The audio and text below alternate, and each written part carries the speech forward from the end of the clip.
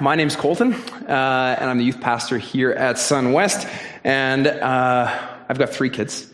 My middle kid, yesterday morning, when he wakes up, he doesn't really yell. He kind of just squawks in his room for a while, or talks to himself, which means let me out of here. So I go and I pick him up, and it's you don't know which kid you're gonna get. Right? It's either you're gonna get a really happy kid or a grumpy kid when you get them first thing in the morning. Yesterday, super happy. I pick him up, and he right away just goes straight in for the kiss. But for some reason, his breath was horrible.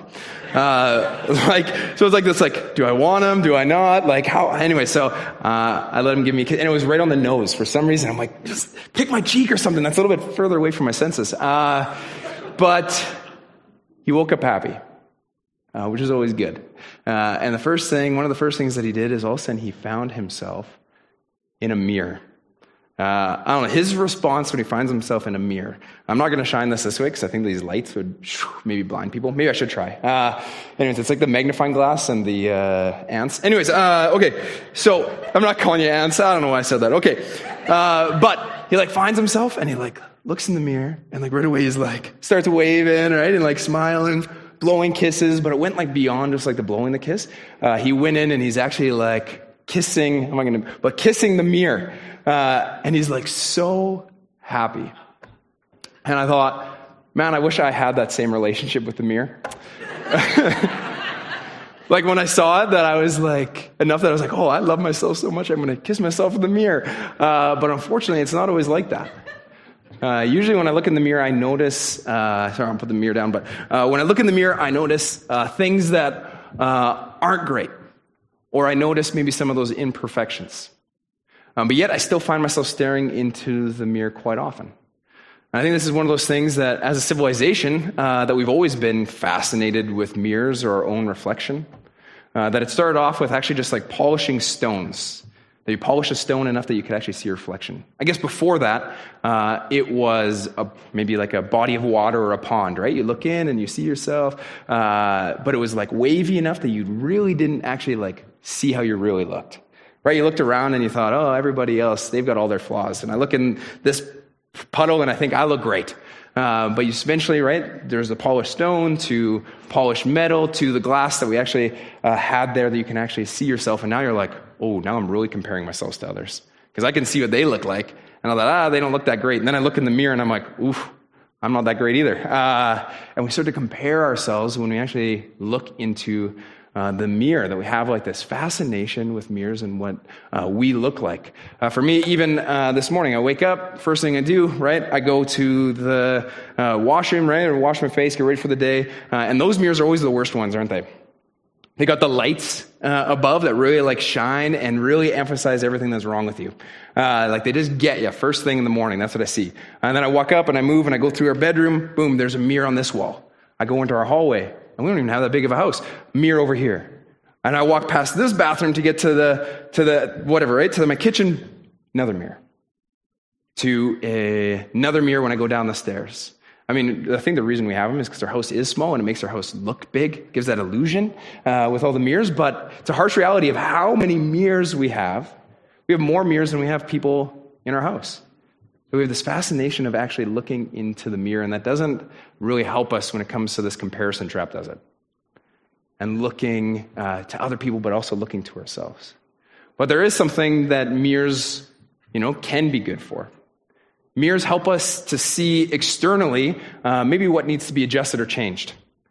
Right? That I go and I look into the mirror and I'm getting ready for the day or to go out to work, and I'm oh, I just had an everything bagel this morning for breakfast, and there's a seed still stuck in my teeth, right? It helps me to address that. Oh, I'll get rid of that. That's a good thing, right? Or I'm oh, I'm ready to go out for this dinner party, and I look at my shirt, and I was just holding my newborn, and there's spit up all over my shirt. Oh, I should probably change that shirt, right? It helps us to address those external things that we see, but what actually helps us to see the internal?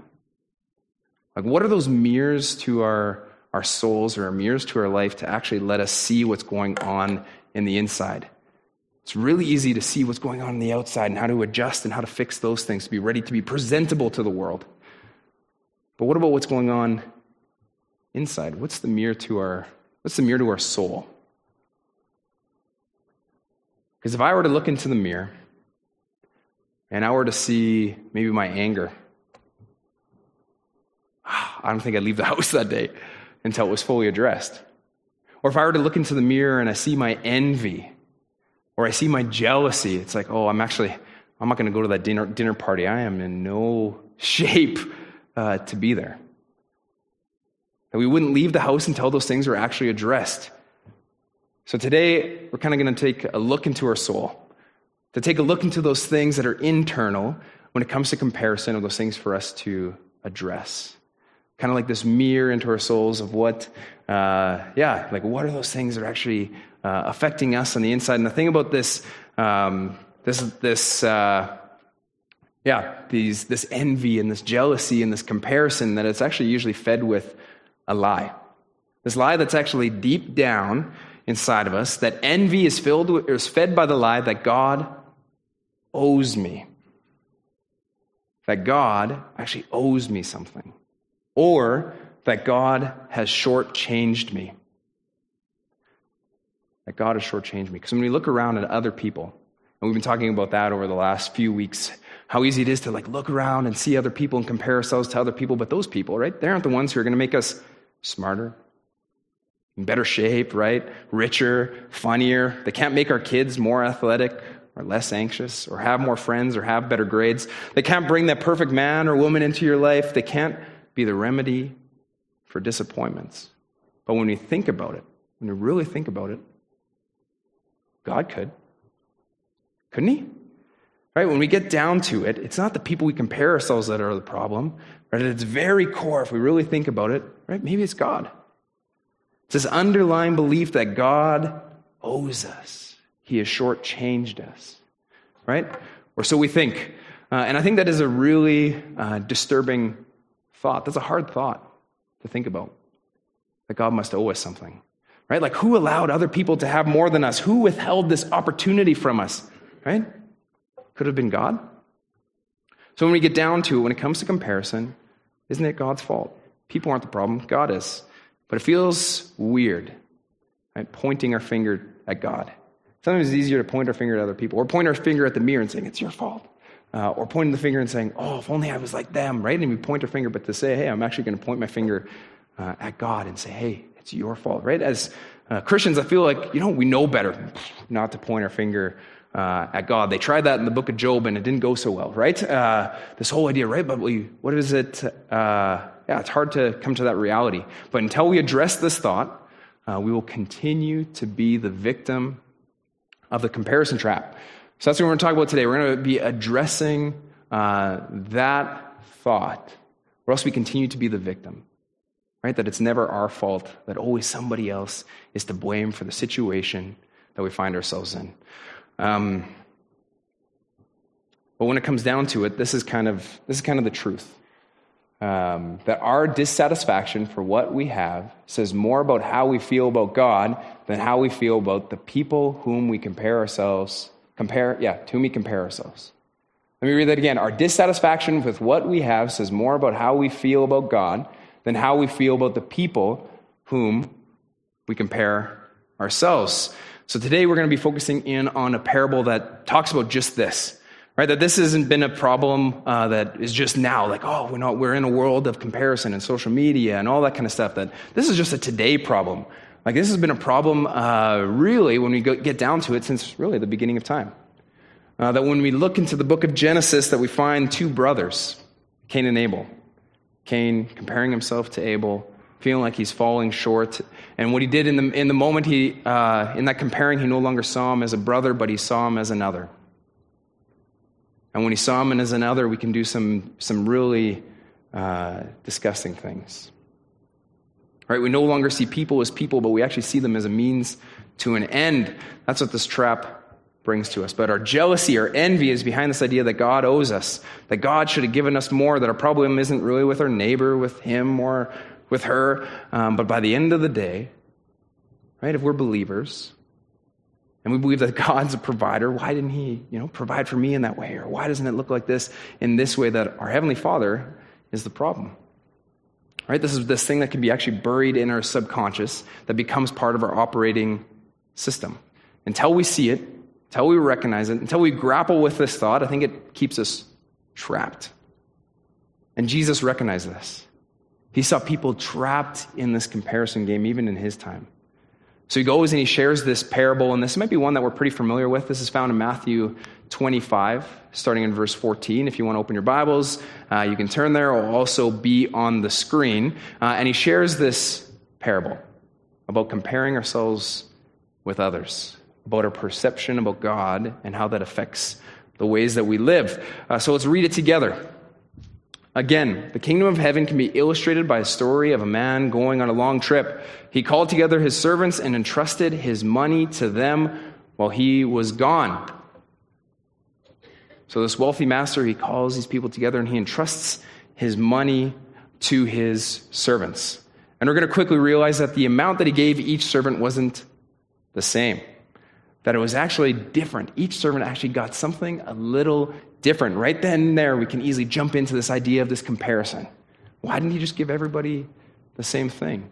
But when we look at it, and even as scholars, as they're looking at this amount of money, and we're going to get into, right, there's this bag of silver. When we get into that amount of money, even one bag alone, okay, could have been upwards in today's day and age, if we're looking at it, around $1 million to 1.5, right? Lots of the time we feel bad for this one bagger. We're like, oh, he got nothing.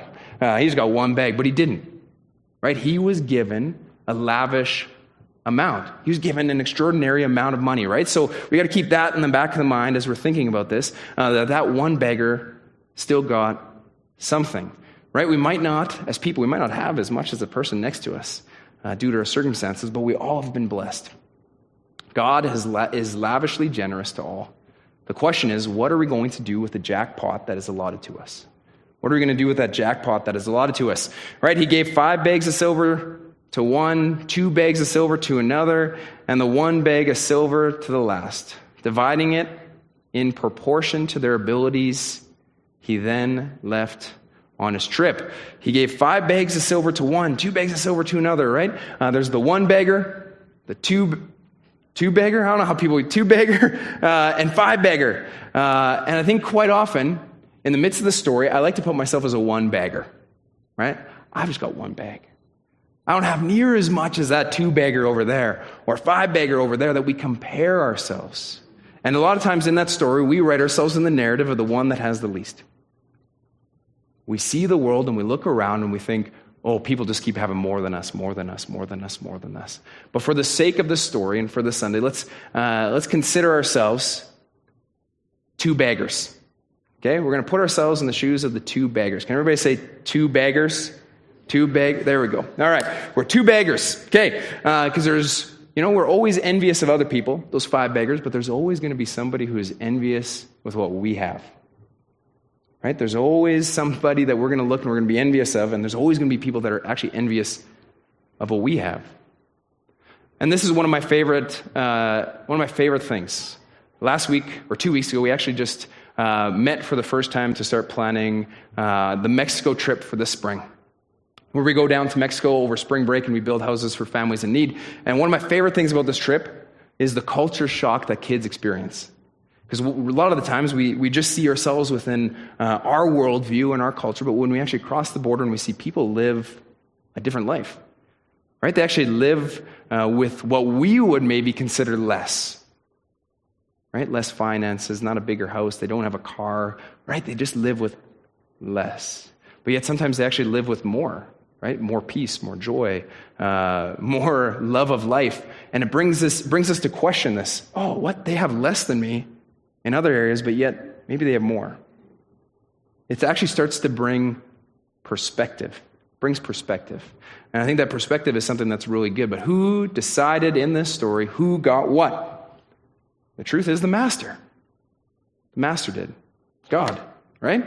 The servant who received the 5 bags of silver began to invest the money and earned 5 more. The servant with 2 bags of silver also went to work and earned 2 more. But the servant who received 1 bag of silver dug a hole in the ground and hid the master's money. Right? This 1 beggar. After all, what could I do with 1 measly bag of silver? What could I do with that? Right? If I had 2 bags of silver, I would invest. Right? I could do something with 2. I could afford to lose something. If I had 5 bags of silver, I could change the entire world. And we get in that mindset, don't we? That if I had as much as them, of course, right? If I was as fit as them, of course, I'd feel better about myself. If I could sing like her, of course, more doors in my life would open. If I was as smart as them, of course, I could get that job. If my kids were better behaved or as behaved as theirs, of course. If I lived in this community, of course. If I was born in a different family, of course. If my parents stuck together, of course.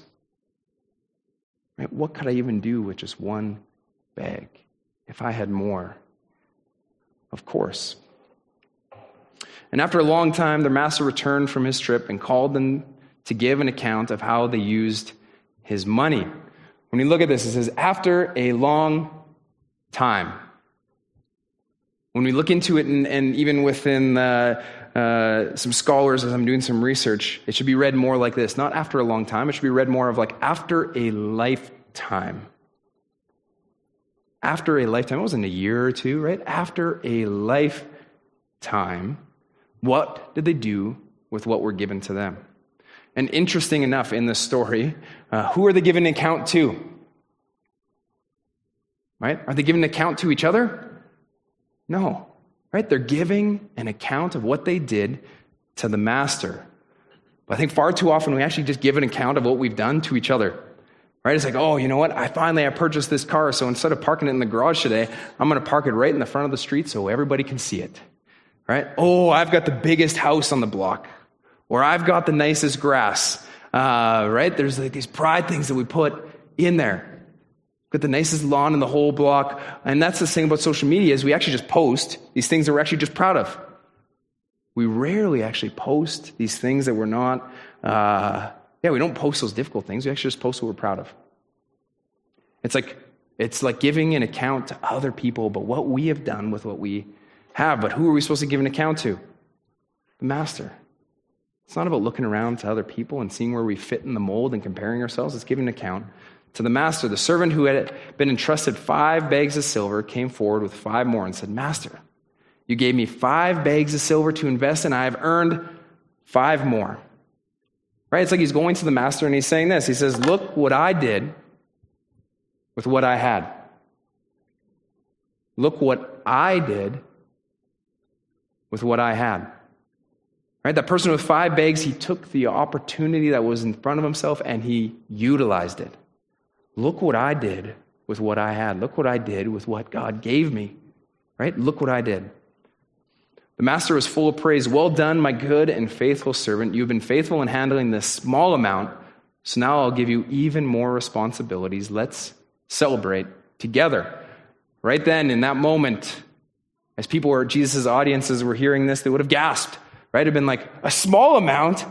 5 bags is not a small amount. That's a lot. Right? So like this whole idea of you've been faithful with a small amount. Right? He was entrusted with a lot.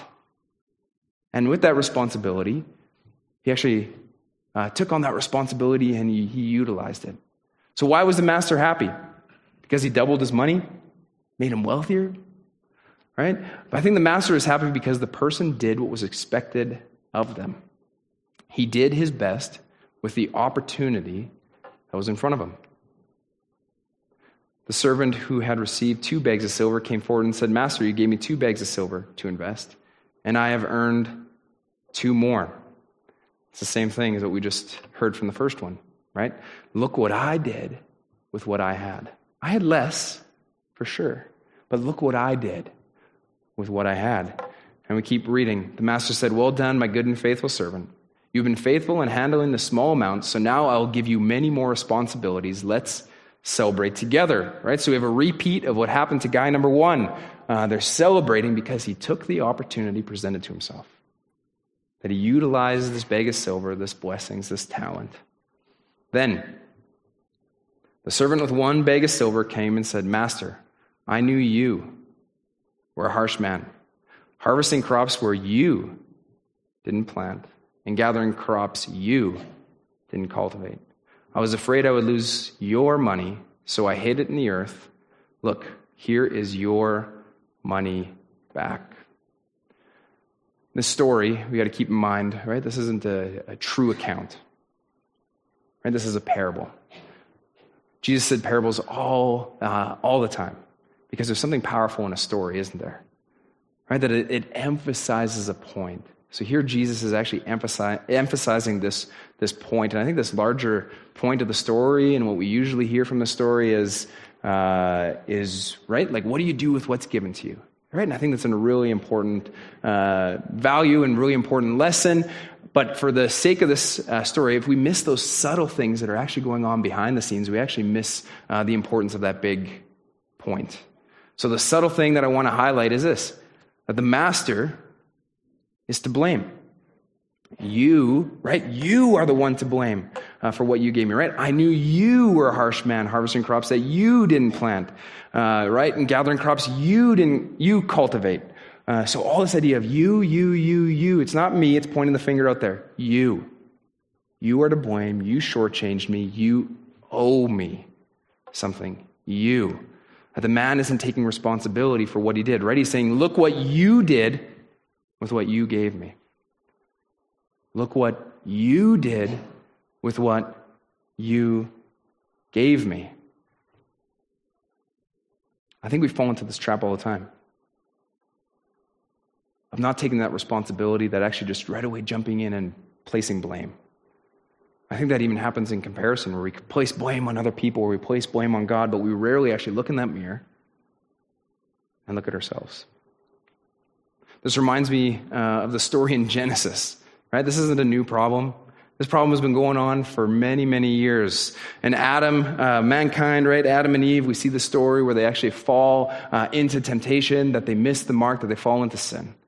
And what is the first thing that Adam says when God's like, hey, what's up? What happened? And he says this, it was the woman you gave me, who gave me the fruit, and I ate it. I remember reading this the first times, and right away we think, maybe the woman's to blame. But when we really look into it, he's not blaming the woman. Who's Adam blaming? God. It was your fault. You put her here, right? He's placing blame on God, and this is the same thing that the servant is doing. You. And when we look at this, that is this story a story of a harsh master? Right? Is he actually worth being afraid of, or is it this man's perspective of the master? Because in those first few verses and right at the beginning, he's giving away his wealth. He actually seems like a pretty generous master. So where's this guy getting this idea that he is a harsh master, somebody who's actually worth being afraid of? That his perspective of the master is actually changing his actions. I think we've all had that, right? We've all had maybe, that teacher, that parent, coworker, boss that we deemed as harsh. And it would change the way that we actually responded to that person. Maybe they're less approachable. Maybe we work ourselves so many hours because we're actually afraid of disappointing that person. Right? That our perception of people changes the way that we actually respond around them. Like if I come home from work and I see my wife and she just looks frustrated. Right away I'm like, I must have done something. I'm going to avoid her. I'm going to tiptoe around these certain conversations, or I'm going to maybe jump in and help in areas where maybe I'm not in the same room as her because I don't know what I did, right? I must have done something that my perception is changing my behavior.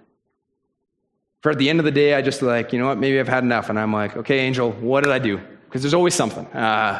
What did I do? For her to say, hey, the kids actually just spilled my coffee and I'm still a little bit upset with that. I'm not actually upset with you. And I'm like, I just wasted an entire day that I could have been spending with my wife because I perceived that she was angry at me. I think we can get that same concept when it actually comes to the master. That same concept when it actually comes to God, that we have this, that when we think of the master, right, in here, this guy thought that he was harsh, dictates our actions. Our perspectives and beliefs about God affect what we do with what we are given. This man's perspective of a harsh God created a really harsh reality. And again, this is a parable.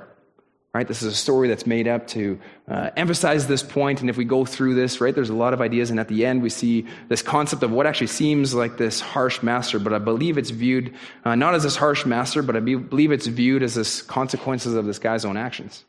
Not a punishment by the master, right? His fears, thoughts, and beliefs about God actually became his reality. because he was sitting in it.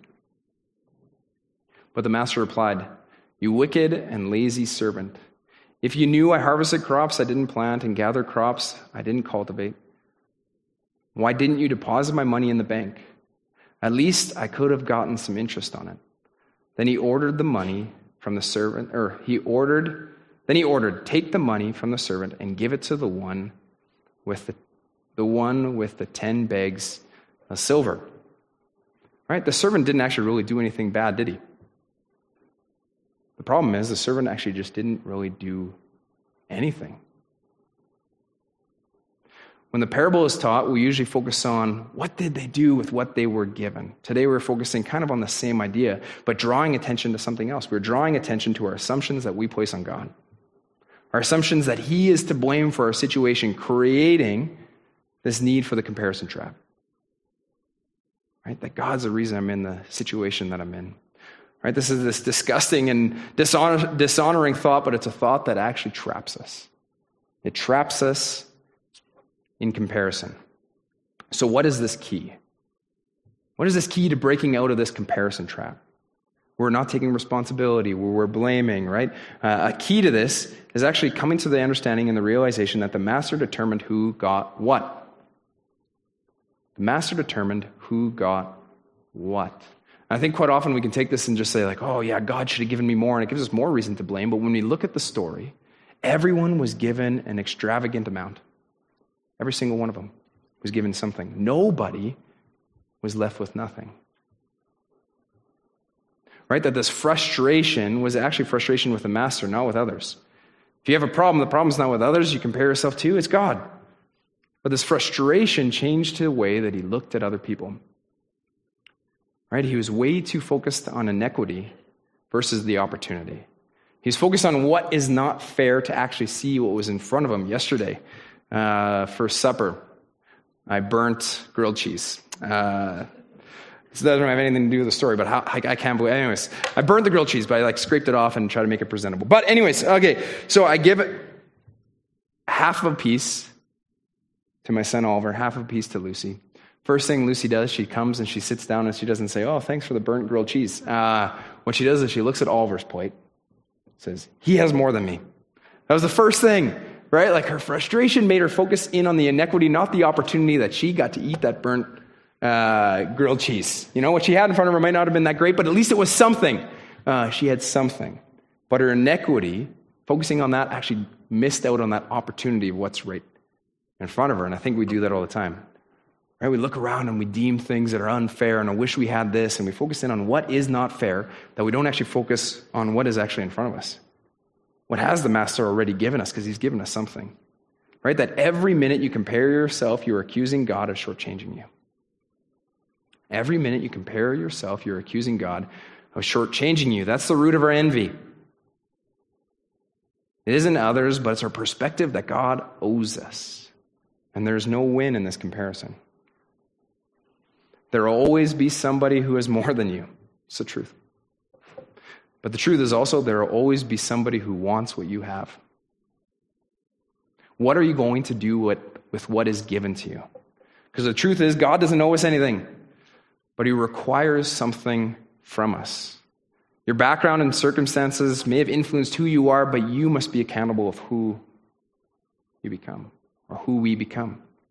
Right? The situation and challenges we face are not in our control sometimes, but how you deal with them. Right? How you deal with them is, and how you can utilize the opportunity that is actually in front of you.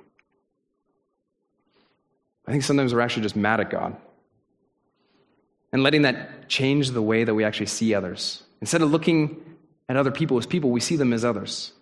Let's look at what we've been given and what we can do with what we actually already have. What we have been blessed with is never actually meant to be a tool of comparison. What we have been blessed with, because the Master has blessed us, is never actually meant to be used as a tool of comparison, but it is a lavish gift given to us by the grace of God, and for us to generously give that gift to other people, to give it away. When we view God as a gracious giver of gifts, we see our gifts as unique to us. right? They might not even be less or more than others. They actually might just be unique to who we are. They might be unique to us, but nothing to compare or hold on to, but something to share. We see the gifts of others as their own, right? Nothing worth taking. We celebrate the gifts of others, and instead of comparing, we see our gifts as something to share instead of hoarding. Something to share instead of comparing. So the first question I kind of want to conclude with is this idea. Is our perception of God getting in the way of seeing blessings in our lives? Right? Is our perception of God getting in the way of actually seeing these blessings? That we see God as maybe harsh or angry or cruel, or we're blaming. Why would he give me little but them more? And we can get into this idea that God must not like me, he must not love me, he loves other people more. And we get into this mindset, and our perception of God can change. And our actions change because of it. We can become bitter. We can be comparing. We can see other people as just a means to an end, that we don't actually treat people as people. We actually just treat them as something to compare. Instead of being frustrated with God, seeing him as a harsh ruler, living out of fear, can we turn that frustration into thankfulness? Let that gratitude dictate how we see God and how we see others. But to allow that to happen, we actually have to look at our blessings. Last week, Brad said this, and it stuck with me. He said, the key of contentment, or one of those things about contentment, is wanting what we already have. Is wanting what we already have. But before we actually want what we already have, we actually have to recognize and see what we have in front of us. Right? What do we actually have in front of us? What are we blessed with? Can we actually take a look inside and see those ways that God has actually blessed us? What are our talents? They might be less than others. Well, they are. And they may be more than others, because they are. Even to the servant with one bag, we got to remember that it was a lavish gift. A life-changing amount. But he squandered the opportunity. Even if we have one bag, it's still an amazing gift, right? Life is a lavish gift that God has given each one of us. He doesn't owe anything to us, but he requires something from us. What are we going to do with the lavish gift that is given to us? How are we blessed? Because we all are.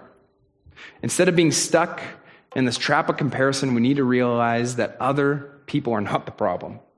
You don't need to look outward to other people. If we are comparing ourselves to others, the real problem, right? If we look down to it, is God. The perception is that he owes us, right? The real problem isn't really actually God. It's our perception on how we see God. In reality, God is not a harsh master, and he doesn't owe us anything. He has already given us a lavish gift, although that looks very, very different for each person. Each person's gift is unique. It's time for us to take responsibility, not blaming others, including God, and utilizing the opportunity given to recognize our blessings and to use those as blessings not to flaunt and compare, but blessings to actually give and to bless. We're blessed to bless others. God is kind, gracious. He's a lavish gift giver. He is not harsh, but loving, forgiving, and understanding. Even when we feel like we have wasted the gifts given, God is the God of redemption, reconciliation, and second chances. So let that truth about God, about who God is, not our perceptions of God, but the truth about God, dictate how we see others, how we see the world, how we see others, and see God and what we actually do with the gift that's given. Let's pray. Yeah, God,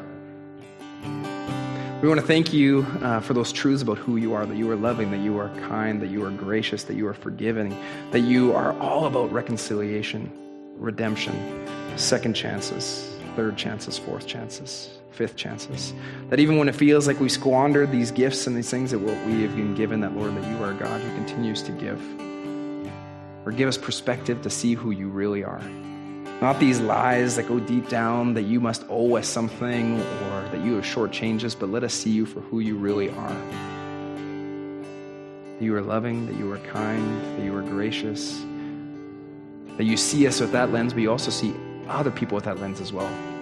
That people are not meant to be people to compare ourselves with.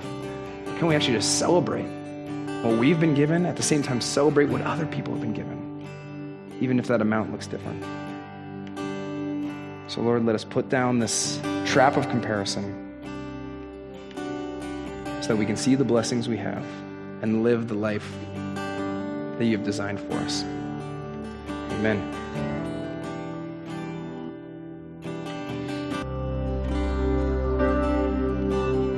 Yeah, so let us give account to the Master instead of giving accounts to others. And I think sometimes when we look at the Master, it's sometimes like we're looking into a rippled pond and how we see a reflection. I think sometimes we might see God in that way, that the stones that are thrown in life actually affect how we view God and see our perception of God. But let us look to God as like looking into a mirror where we can see his true reflection and who he is, and let that dictate who we are. That he's kind, that he is gracious, that he is giving, that he is loving, and let that be the posture that we go and give accounts to God. And this morning, if you're somebody who, I'm talking as like we're two beggars, but maybe you're somebody who actually feels like a one beggar, or less than, that life's been hard and difficult, and we look around, and it's hard not to compare ourselves to other people, but I don't want to, but I'm just like in the situation where I'm at, it's hard not to blame God. We just want to invite you to even just give account to the Master, to pray, to be frustrated, to share, to be open to God. And we have prayer teams that are forward each Sunday. Bring that with other people. Let's pray together.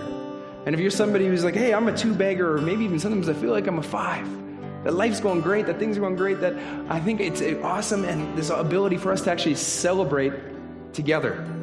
Sometimes we don't celebrate enough because we're in that fear of, I don't want to, right, like compare ourselves to others. It's not this act of comparison, but how can we be people to actually celebrate with each other? A lot of times on a Sunday morning we talk about, oh, come if life's heavy and let's pray together, but come when life's good and let's celebrate together. Let's praise together, because we are actually in this together as a community, no matter where we're at and how much we've been given or what we're feeling, like we're in this together. So with that, let's leave with this perception and this view of truth of who God is, to see him clearly, and out of that to actually see who we are and how deeply loved and cared for we are. Yeah, let's go in peace.